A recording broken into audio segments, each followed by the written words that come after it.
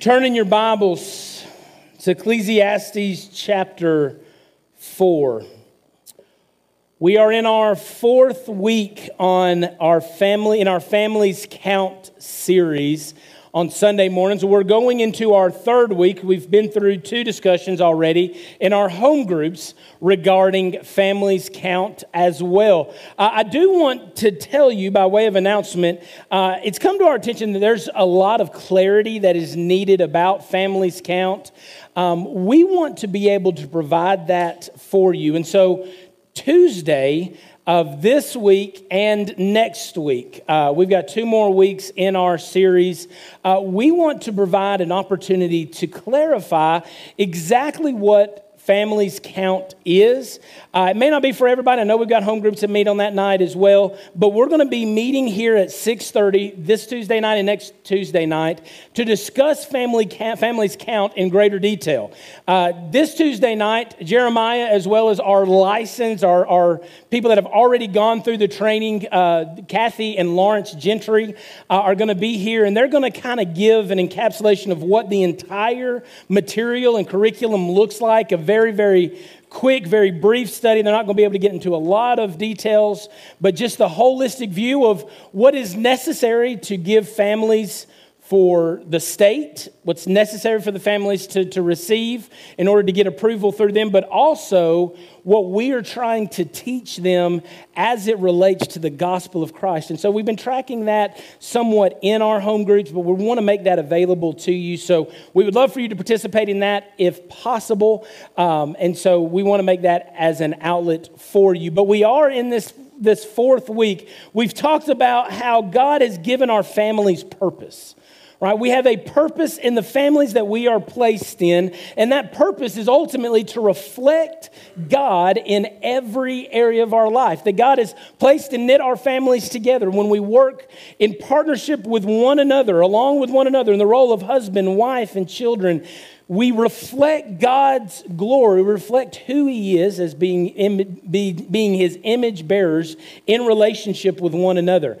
We talked about last week how God can change these generational cycles of sin in our life, how God can give freedom in these areas that seem like to us, some of us may even seem like it's a foregone conclusion that we're going to struggle in these areas of sin, how God can change radically those areas in our life, and He can declare all things new, that the curse, your family can be different.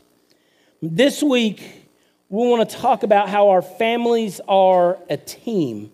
And in that light, a team, every person in every team plays a certain role. And so in doing that, we are also explaining a little bit more about what this ministry, Families Count, is.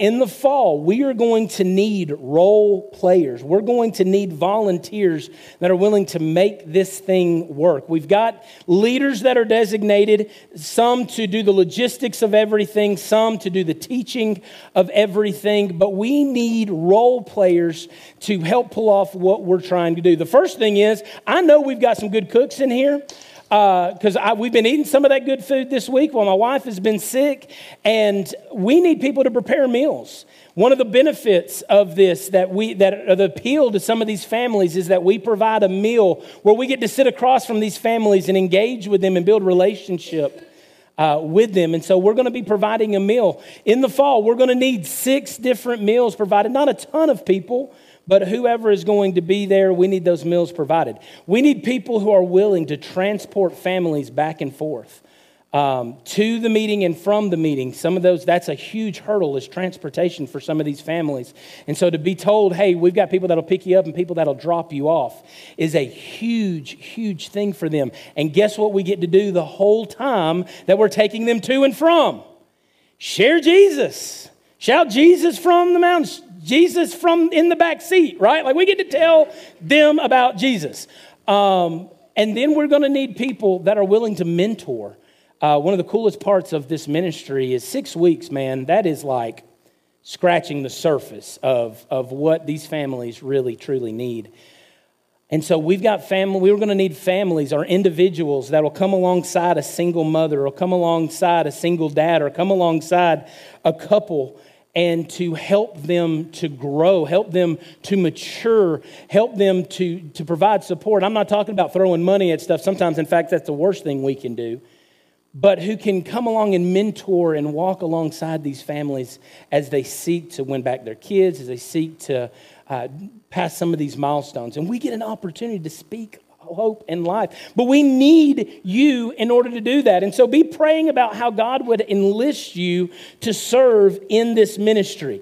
We may need childcare. Some of the families with steps and halves and all of these kind of children, we will probably need some childcare at certain points. we'll need some security in that time as well. And so some of our security team, if you're not a part of our security team, talk to us about it.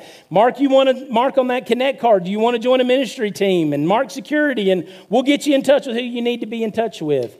But we would love to see you being active, because everybody, as a team, just like our families, everybody has a role to play. I think it's important we look at the role of our family, because there are many different pictures that the scriptures use to portray who is God's people.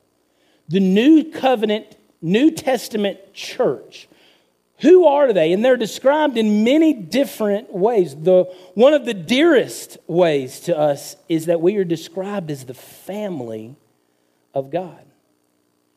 We're not all God's children. When you were born, you were not born as one of God's children. You were created by God, but you were not a child of God. You become a child of God once you make the decision to trust Jesus as your Lord and as your Savior. And so when you do that, we are invited into the family of God. Ephesians chapter 2, verse 19 tells us that we are no longer strangers and aliens, but we're fellow citizens, saints, and members of the household of God. The same God that holds heaven and earth in the palm of his hand has made us a member of his household. And so because we are the family of God, God has called us to function in our families as a part of his greater family. Our families are designed by God to function, each one with their unique roles and personalities, to create an effective team. And so I want you to do this. I want you to look around at your family that's in here today. And if they're not in here, I want you to think about it. I just want you to close your eyes, and I want you to think about the family, the members that make up your family. I know some of your children may be in childcare. I know you got other families spread out other places. But I want you to think about the family that God has placed you in. I want you to consider this. God, in his power, could have placed you wherever, with your unique blend of personality and intricacies and quirks and weaknesses. He could have placed you in any family, anywhere in the world, at any point in history. But he chose, in control of it all, to place you in the context that you currently live in. More than that, he has placed every one of your family members in the context of your home. Why did he do that?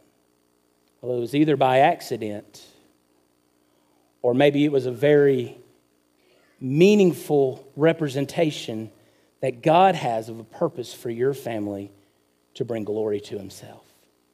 And so God has put us in this place, in his sovereignty, so that we would make maximum kingdom impact. Any family in history, any family in the world. And he's placed you here. He's placed you now. He's placed you in this faith family for a purpose and for a reason. But all families, number one, in your notes, Ecclesiastes chapter 4 shows us that all families require true togetherness. All families require true togetherness. Ecclesiastes chapter 4, I was at a vow renewal last night of two people that were re-I-doing themselves to one another in their 25th wedding anniversary, Neil and Crystal Miller. And Joseph Baker, our student pastor, read this passage of Scripture speaking to the relationship of a man and a woman together in this relationship. But listen to what he says. Two are better than one because they have a good reward for their toil. For if they fall, one will lift up his fellow. But woe to him who is alone when he falls and has not another to lift him up. Again, if two lie together, they keep warm. But how can one keep warm alone? And though a man might prevail against one who is alone, two will withstand him. A threefold cord is not quickly broken. Man, this speaks of the togetherness that God has called our families to live within. Do our families look like this degree of self-sacrifice? Two are better than one. In times of profit, when the time of harvest comes. Why? Because two are working and not just one. So the reward, what they reap, the benefit, is greater than the sum of their parts. Their partnership together creates a greater profit than they would have alone. Two are better than one in times of failure. I believe this to be one of the greatest weaknesses of the church today. We have failed in the area of accountability. Coming to a church does not make you, to a church building does not make you part of a church. But for people to understand your struggles and your weaknesses, to be able to pray and lift you up, this is the power of the gospel accountability in our life.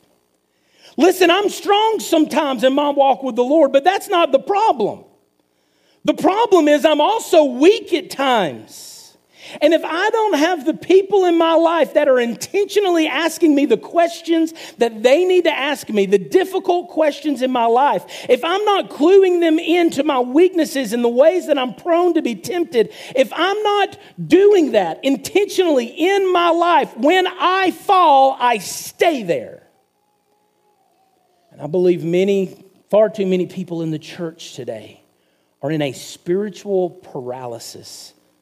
They have fallen and there is though you are around and maybe right now surrounded by a ton of people, there is no one in your family, there's no one in your circle of friends, there's no one in your faith family that knows what you're going through. Every relationship is superficial. When they fall, there's someone to pick them up.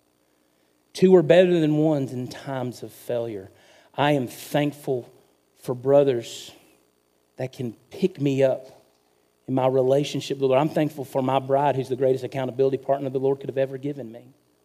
And the worst thing we could ever do in our relationship, you want to talk about committing relationship suicide, is for me to keep from my wife the things of my greatest spiritual struggle. I'd be crazy. There's nobody more invested and cares more about me and is willing to seek the Lord more on my behalf than this woman right here. Two are better than one. I am better for the kingdom because of my relationship with my bride. They're better in times of need. I've talked with people in our church before. I don't know how people go through hard stuff without the church. I just don't know how they do it. I mean, I guess they survive, some of them. But I don't know how you get through it. But to have people walk alongside you to support you. And if you've never walked through a difficult circumstance, you may not understand when people say, we can feel the prayers, what that means, until you've been there. And then you go, I know what I am doing is not possible on my own strength. I am feeling the prayers of other people. Why? Because I'm weak. I've fallen. I'm hurting. And somebody is interceding for me. I don't know how people do it without the support of a church family. In the time of need, the two, rather than being cold alone in times of survival, for our literal spiritual survival, to be together, to warm one another in Christian comfort, right? Although a man might prevail against one who is alone, two will withstand him. What does that say? Listen, if I'm on my own, I could get whooped. But if I've got a buddy, I'm probably not getting whooped. Right? Now, that's the lick skillet vernacular to that application to that verse. Right? But there's strength in numbers. So who is there in your life that makes you strong? Who is there to be vulnerable with your weaknesses that you can share together in true togetherness and meet one another's need? Listen, it can be frustrating. There can be nothing more frustrating in all the world than feeling like sometimes you're dragging someone spiritually, or you are trying to sow in. That can be the most frustrating thing in the world. But I love what John Maxwell says. He says, go alone and you'll go faster. And that's true. I mean, you get up and go. I can decide right now I'm going to do something. I'm just going to go do it, right? Go alone, go faster, but go together and you go further. To go together means we go further. So who is it? And listen, I'm not talking about everybody getting up here and having the last day of church camp and student ministry experience where we're all airing out all our dirty laundry to everybody in the church. But I'm saying everybody doesn't have to know everything. But I'm saying that somebody should know everything. Somebody should. So they can be praying. Why? Because two is greater than one. I think it's unique that Christ hasn't just called us to be a part of his family. We are his bride. He has described us as his bride, and he has made us ready for him. Listen, my bride is not like me. Thank God.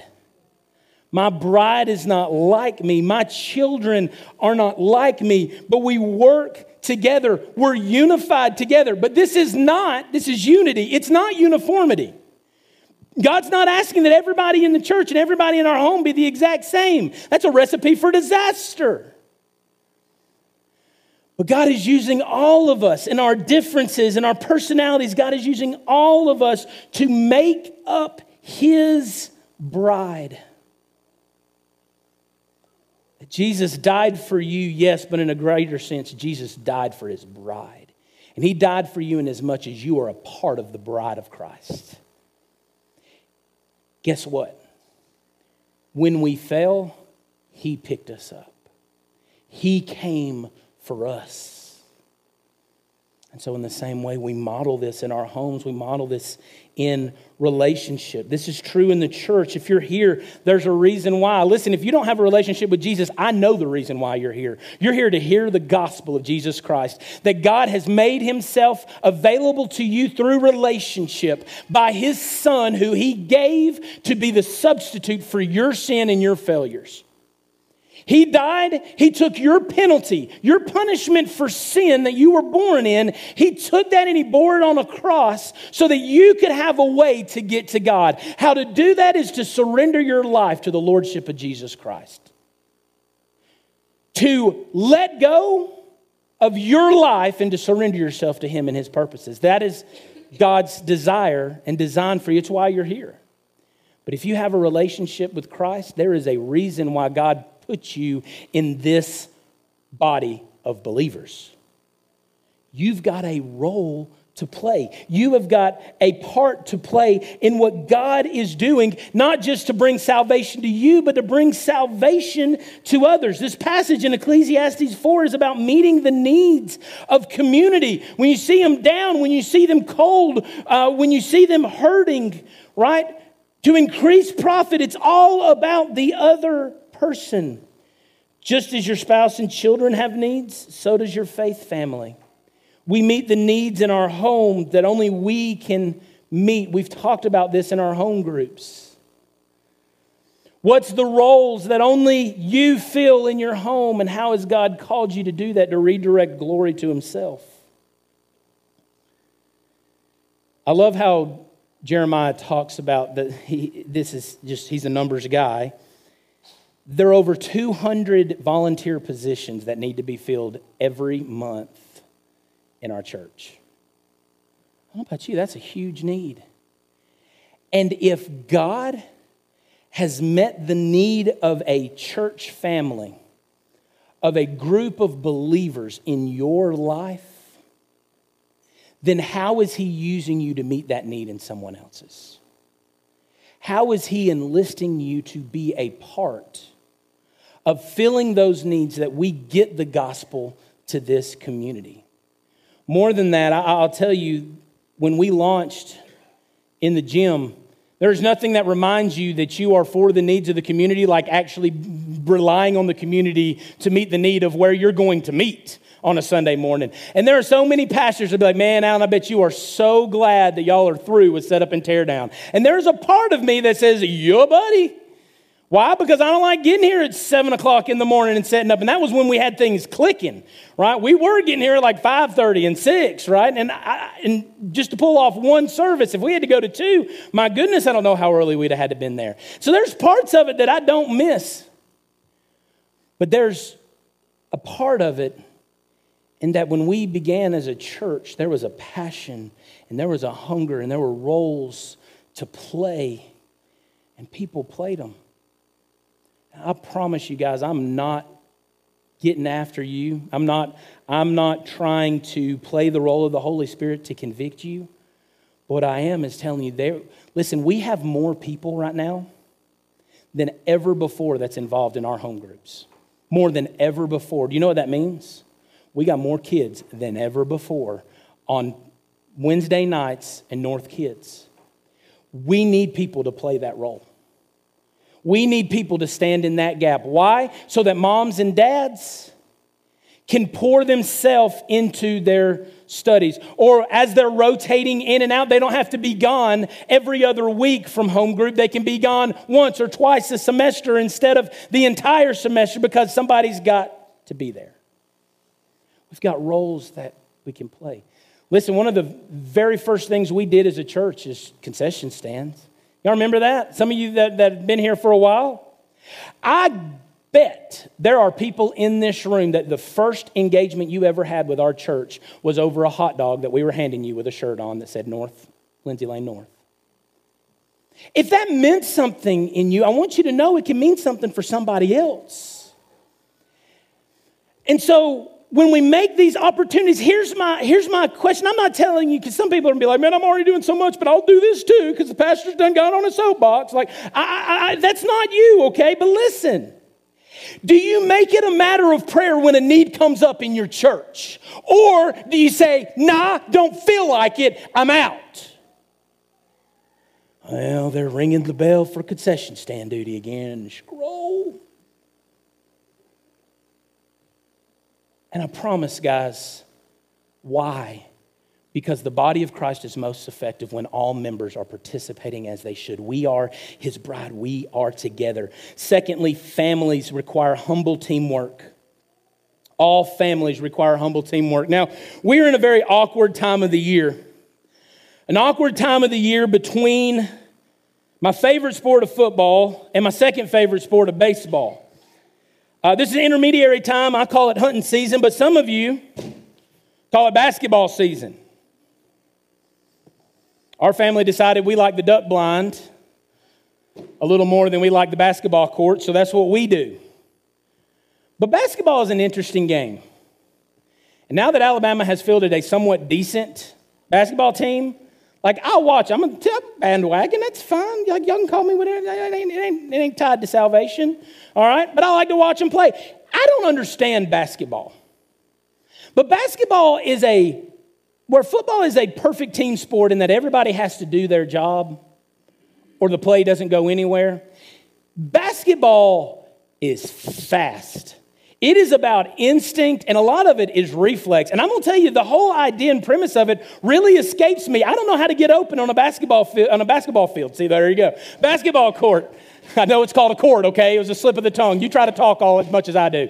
I don't know how to get open on a basketball court. Everybody's like, hey, there's a big guy, I bet he can score, down low in the post. No, I can't, because I don't know how to get open down there. I can raise my hand, and maybe you can throw it over a bunch of middle school kids. I can probably dominate that. Right? But I don't understand. But basketball is so unique in that you see these roles played out in a very quick fast-paced game. Almost without thinking, people are playing a role that they were designed to play. And listen, they don't all look the same. Now, sure, you've got the guys like me, the Shaquille O'Neals of the world, the centers of the world. They're going to post up down low. You don't get them the ball. They're going to rebound. They're going to score at the basket. You've got those people, but they don't all look the same. In fact, one of the people that you would look at and go, man, they ain't good at basketball at all, would be the point guard. And they're the most important position in the whole thing because they're distributing the ball. They're getting the ball to the people that can be successful. Yeah, they got some handles, but that's all. That's what they do. That's their job. And so they're usually the shortest on the team, but they get the ball where it needs to go. You got the specialized players, the wing players that are shooting from the perimeter, right? That they may have one job. You get the ball, you shoot ball. Or you lock down this guy on defense. But they're playing a role. Basketball is a game that not always is about the most talented team. A lot of times it's about the team that's playing the role. And so defense and offense is predicated on getting people out of the role. Because if I can get someone out of their role, I can create a mismatch and an advantage for myself. And I'm just here to tell you, Satan is an expert at getting people out of the role that they were intended to play. Through comfort, through ease, through frustration. If I can get them out of the role, I can make the team that is the kingdom of God, the body of Christ, the bride of Christ. I can make them disjointed, and I can create inefficiency and ineffectiveness. And so we're playing as a team. The families require humble teamwork. We are Christ's body. 1 Corinthians chapter 12, verses 12 through 14. We are Christ's body. This is another beautiful picture of many made into one. For just as the body is one and has many members, and all the members of the body, though many are not, are one body, so it is with Christ. Right? I am one person, one body, but I'm made up of many members, many parts of my body.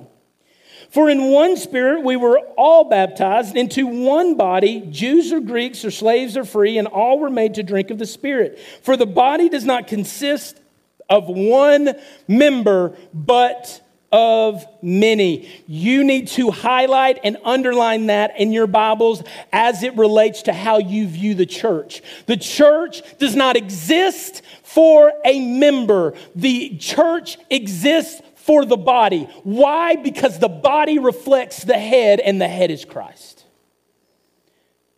So personal preference, while it might get you in the door, you like how Will leads worship, you like how I use basketballs as illustrations sometimes, you like how we format our groups, you like how the children's stuff does. Preference may get you in the door. It will never make you part of the church. Never.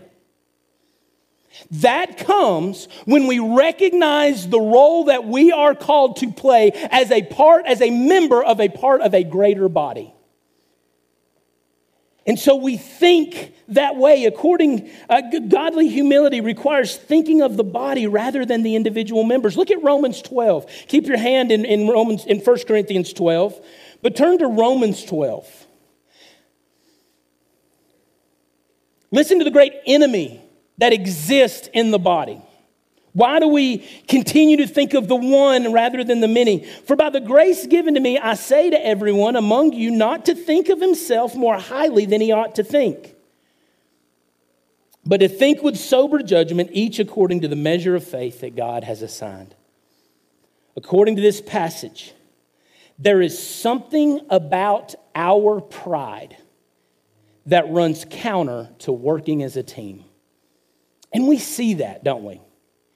Man, we know about the prima donnas that play basketball and football and baseball, that it's all about them. They want the money. They'll hold out. They won't go to practice. They won't do all the off-season stuff because they want to get their money right. And until they get their money, they ain't playing. It ain't about the team for them. It's about the individual. Man, those people can become cancers in the locker room. Those people that are about themselves and about the member as opposed to the whole, they can become about themselves. They're cancerous. They're divisive. They divide the locker room. We see this, don't we, in the context of teams. I would argue that egos can wreak havoc in a family too. It's what would lead the kid to say, you know what, I know better than my mom and dad, which, by the way, just live a little. Just give it a year, give it a few years. But I know better than them, and I want mine, and so I'm going to go and pursue it regardless of what they say. It's what leads to rebellion. It's selfishness. It's ego. It's what would lead families and marriages to break apart. Why are we getting out? Well, because it no longer makes me happy to be with this person. Well, if Scripture is clear that God intended for man to cleave to woman, and the two to become one flesh, and if Paul would say that it's not about the man and the woman anymore, it's not just about marriage anymore, now it's about our relationship with Christ, then our marriages are a reflection. You know what that means? That means happiness. Even if it passes for a time, it ain't about that. We've become selfish and egocentric, and so we pursue what makes us happy instead of what makes us holy, and in so doing that, our families are destroyed. This is what we see here. Egos can wreak havoc in the church. Well, the church isn't doing what I think it ought to do. It ain't meeting the need that it needs to meet in my life, so I'm out. I want you to know I've got some people in our church right now that I don't necessarily agree with certain things. Specifically, we've had conversations about it this week. But can I tell you what is so special about the kingdom of God? We don't have to be uniform. We don't all have to be the same. God doesn't even call us the same things all the time. But I can disagree with them about areas, and we can still pursue Christ together. That's the greatness that is Jesus. He's the only hope for this world to be unified. Why do we live in a country that's unified? Because we're trying to unite under something that's not Jesus. The great indictment against the church is we have Christ. And it's not enough. Why? Because we're not thinking of the body, we're thinking of individual members. We're thinking of ourselves. I'm thankful for the people that I can trust the Holy Spirit of God in their life. And even if we don't agree, they can trust me and how God is working in my heart through His Holy Spirit. And I can trust them and how God is working in their heart. And we can pursue Jesus together, though we doesn't look the exact same. That's a beautiful, harmonious relationship. What is that? It's playing roles. It's me not operating in the role and as one member, but operating as the member that God has called me to be. Godly humility comes on the grounds of God's grace.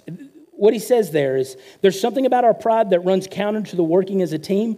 Listen what he says in verse 3. For by the grace given to me, I say, by the grace of God, I say to you, don't think more highly of yourself than you should. You know why? Because the things that you're enjoying, chances are you didn't get them. They were given to you. What is God's grace? God's grace is God giving us what we don't deserve. And I promise you in this room, we are all recipients of God's grace. In light of what God has given to you, by all means, do not make this about you. Don't make it about the members individually. Make it about the body. His body to reflect His glory. Thirdly and finally, families require unique talents. Unique talents. I'm thankful that my wife does not bring the same stuff to the table that I do.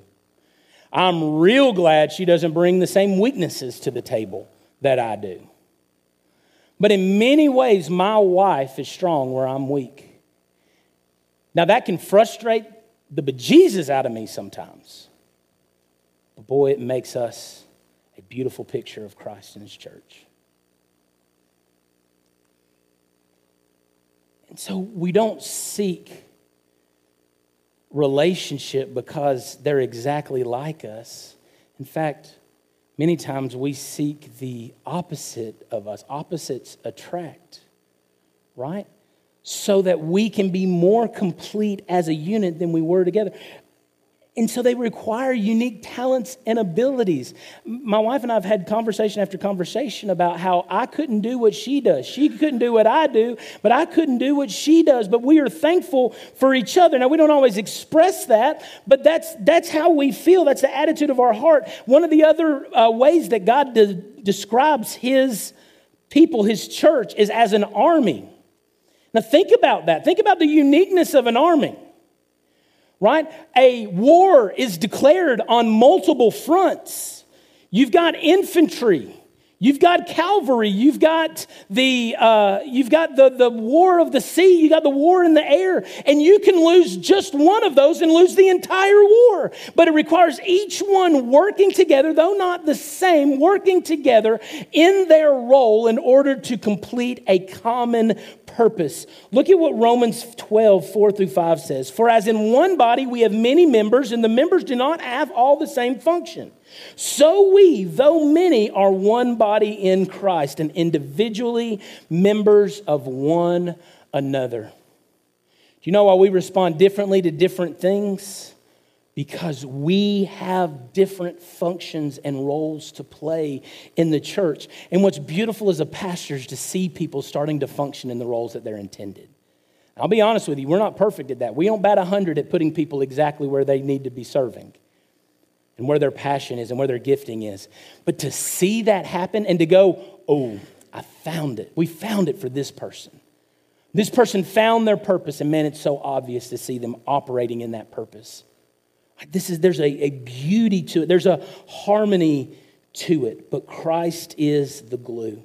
Though many, we are one body in Christ.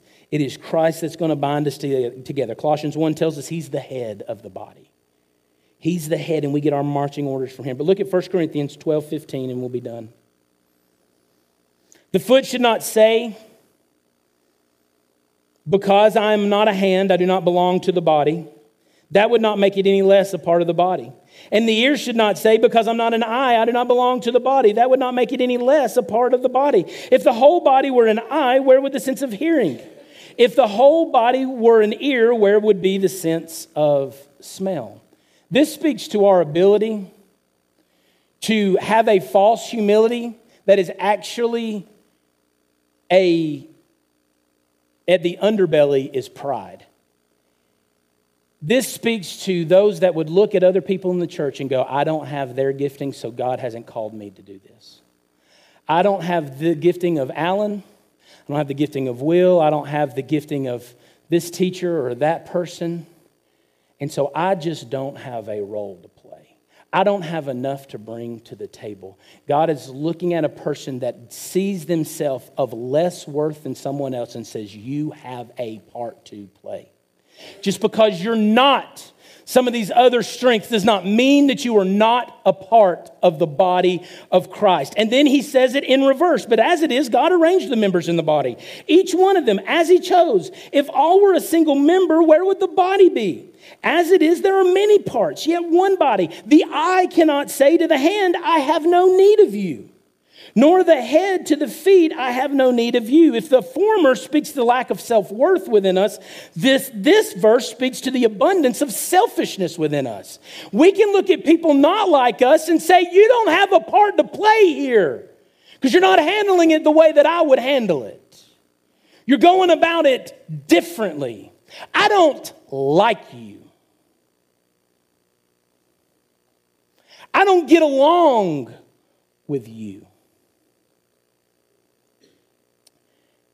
Hey, if Jesus and his death on the cross bridged the great gap between death to life for you, don't you think his blood is sufficient to bridge any differences you may have with someone else in this church? But what we do is we get selfish. Say, I'm not going to be a part of what this person is leading. I'm not going to be a part of what this person is going to be at because they're not like me. It makes me uncomfortable and I'm out. To do that is the same amount of selfishness. They're not a hand like I'm a hand.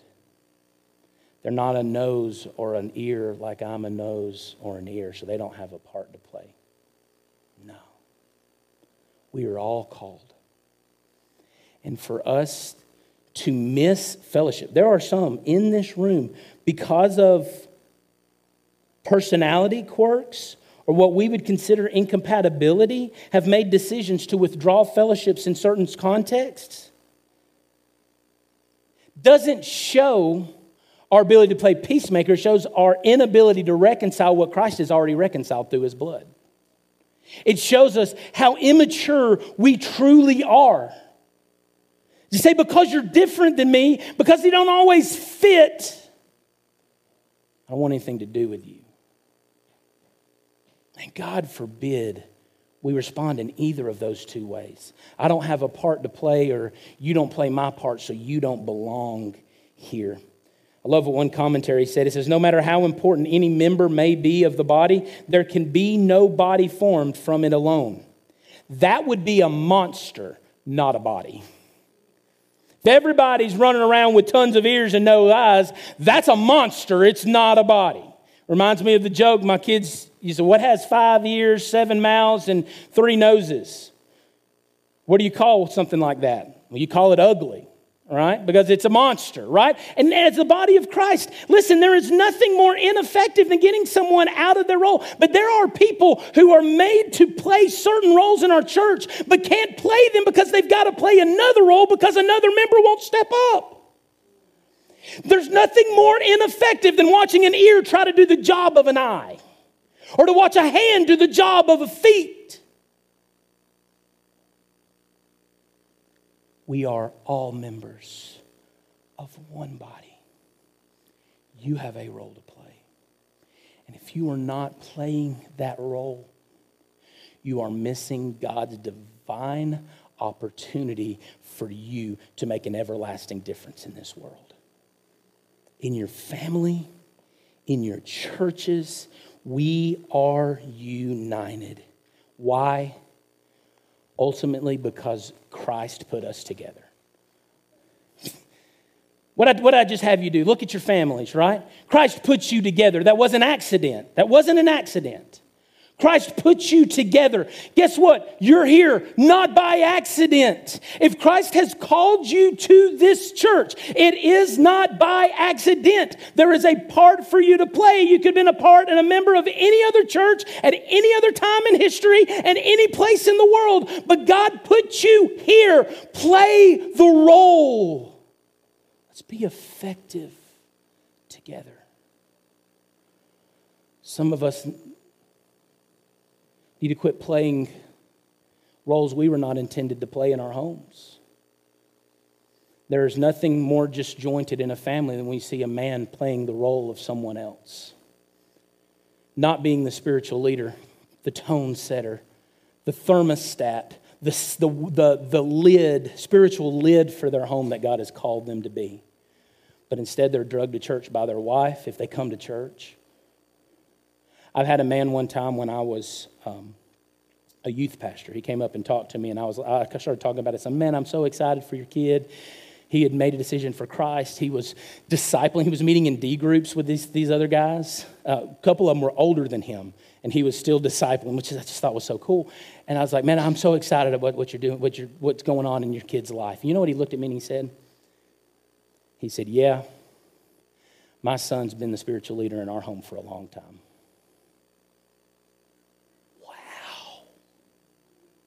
It's the role God has called us to play.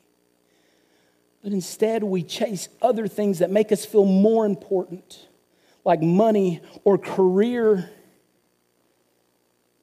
or sin. We miss the role that God has called us to play. So what role have you been called to play? It's by God's grace that we ought not think of ourselves higher than we should, because we didn't get what we deserved. But how is God leading you? Are you playing that role in your family? Are you playing that role in your church? Are you where you need to be with the Lord? Would you bow your head and close your eyes? I'm thankful that I'm not talking to everybody in this room. I'm thankful for people that play crucial roles in the life of our family, in the life of our church. I'm thankful. And if there is effectiveness, it's not from us. It's not from me. It's from people playing the role they were intended to play. So if you're here today, and listen, you're not a part of the family of God. You're not a part of His army, His bride, His flock, all of these different expressions of the same idea. If you're not a part of that, I want to invite you to that. Come be a part of the family of God. Jesus came to this world, loved you enough to pursue you in the middle of your filth and your sin. He died on the cross, taking your punishment and my punishment. And if we would just receive Him as Lord and Savior, we could have forgiveness from sins and He could make us new. It's not from cleaning ourselves up and making ourselves more presentable. It's from leaning on Him and trusting His work of salvation in our life. And if you're here today and you haven't done that, I want to invite you to respond to that. You can respond today to a relationship with Jesus Christ. He offers freely for you. Maybe you're in here and maybe you have a role to play. Whatever that looks like, I pray the Holy Spirit has already laid that on your heart. You know that you have a relationship with Christ, but it's time for you to enlist. It's time for you to be a part of what God is doing so that we can be more effective as His body under Him who is the head. This is God's design for you. Our families as a team, playing our role for the glory of God. Father, have your will and way in this place.